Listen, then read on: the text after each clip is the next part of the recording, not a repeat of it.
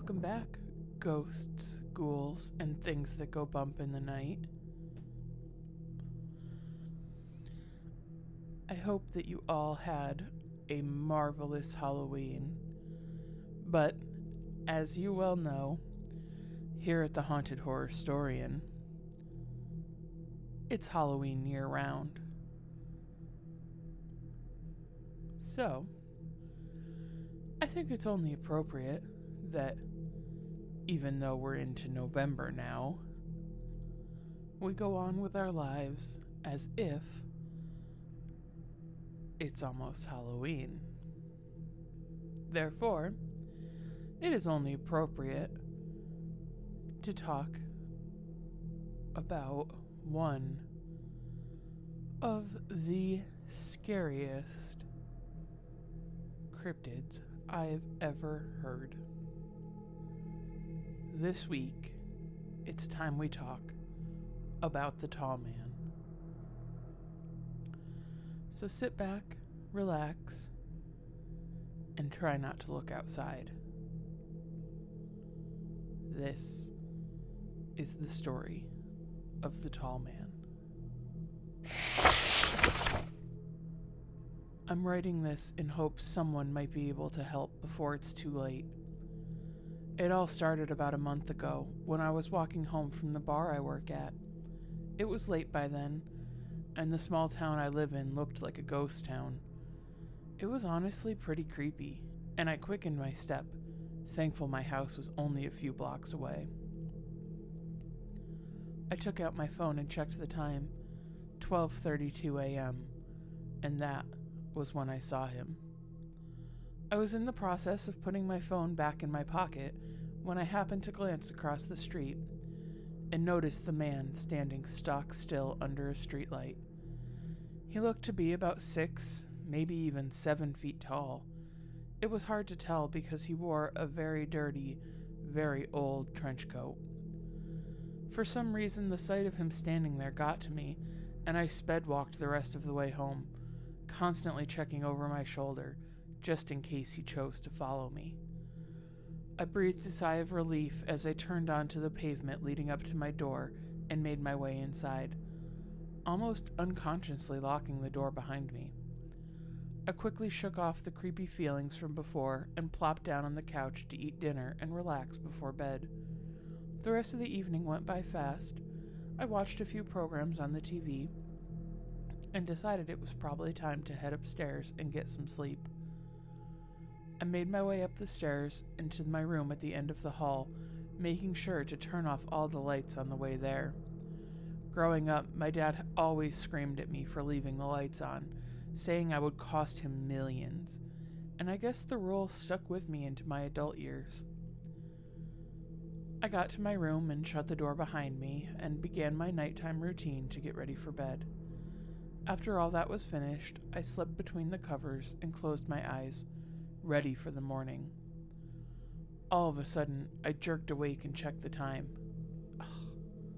5 a.m.? Way too early to be up, but my body had needs.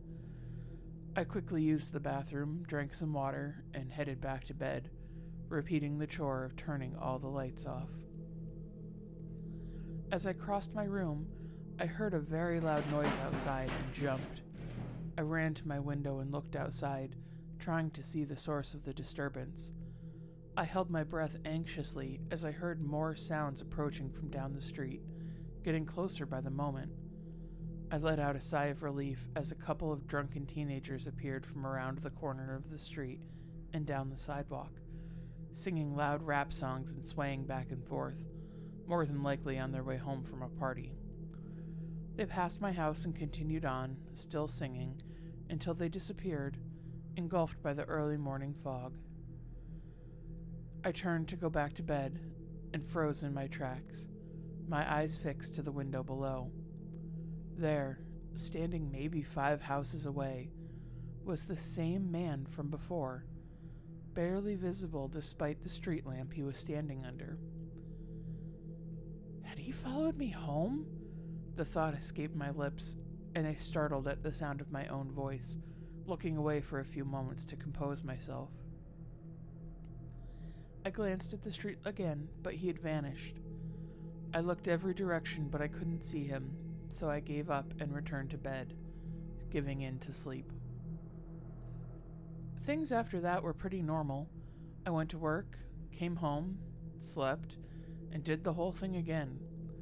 I hadn't seen the man since that night, and had pretty much forgotten about him until a few weeks ago, when I decided to have my friend Stacy stay the night.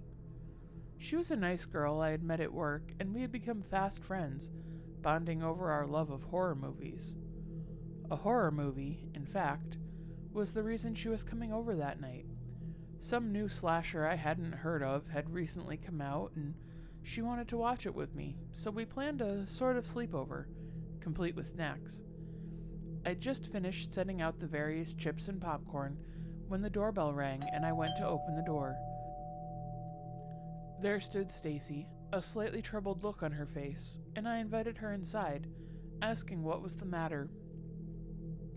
She set down her coat and turned to me. "Did you see the man who was behind me on the sidewalk?" Her words made my blood run cold, and I quickly walked over to the door and peered through the peephole. Once I was satisfied no one stood there, I turned back and we both headed to the living room, trying to lighten the mood by talking about the new movie.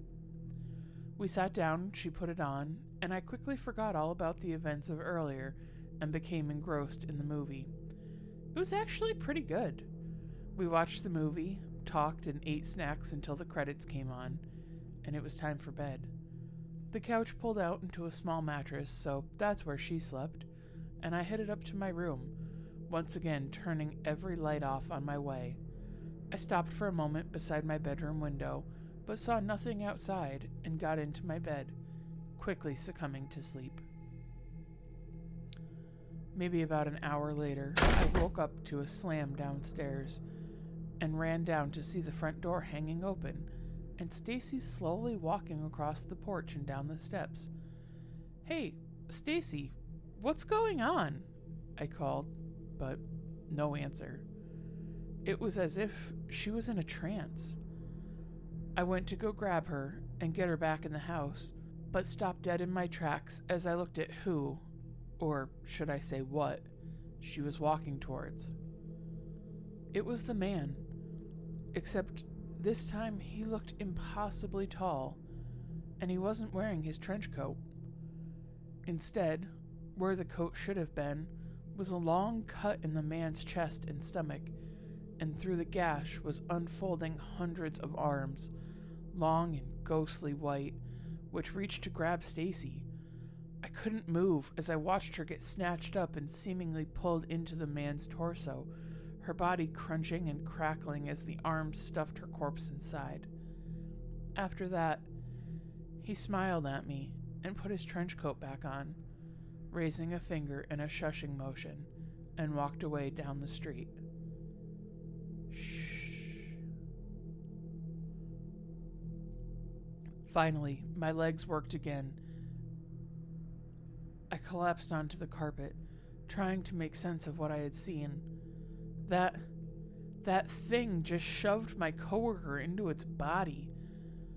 What if it would come back for me, unsatisfied with its meal tonight? I slammed the door and shakily made my way to the bathroom. After emptying the contents of my stomach, I wiped my mouth and sat down on the toilet, still in shock from what had happened. I went to my room and looked down at the street below, looking for any sign I wasn't losing my mind. When no sign showed up, I gave up and went to bed, or at least tried to. I woke the next morning with a massive headache and called in to work sick. I popped a couple of Advil and sat down on the couch, rubbing my temples. All of a sudden, I heard a knock at the door and jumped slightly, the events of last night still playing in my mind. I hesitantly made my way to the front door and looked outside but saw nothing. I opened the door and looked down to see a piece of paper laying on my welcome mat. I picked it up and turned it over to see 2 words that sealed my fate. "You're next." I haven't been to work in 2 weeks, and I refuse to leave the house, even though friends keep calling me to hang out.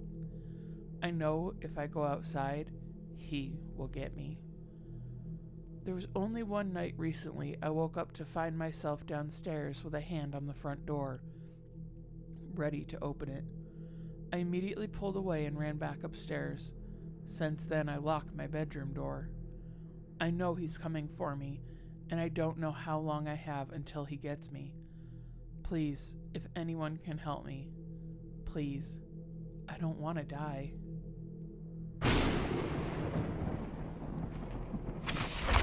And that, listeners, was the cry for help regarding the tall man. Do you guys have any experiences with the tall man? Where do you think he came from? If you have any ideas, or if you have a story to tell about the tall man, feel free to tell me all about it. You can always find me on socials at Haunted Horror Storian, or you can reach out and send me an email at hauntedhorrorstorian@gmail.com. Well, I think I need to go check the locks on my front door. So, until next time, listeners, stay spooky, and remember, sometimes it's more than just a story.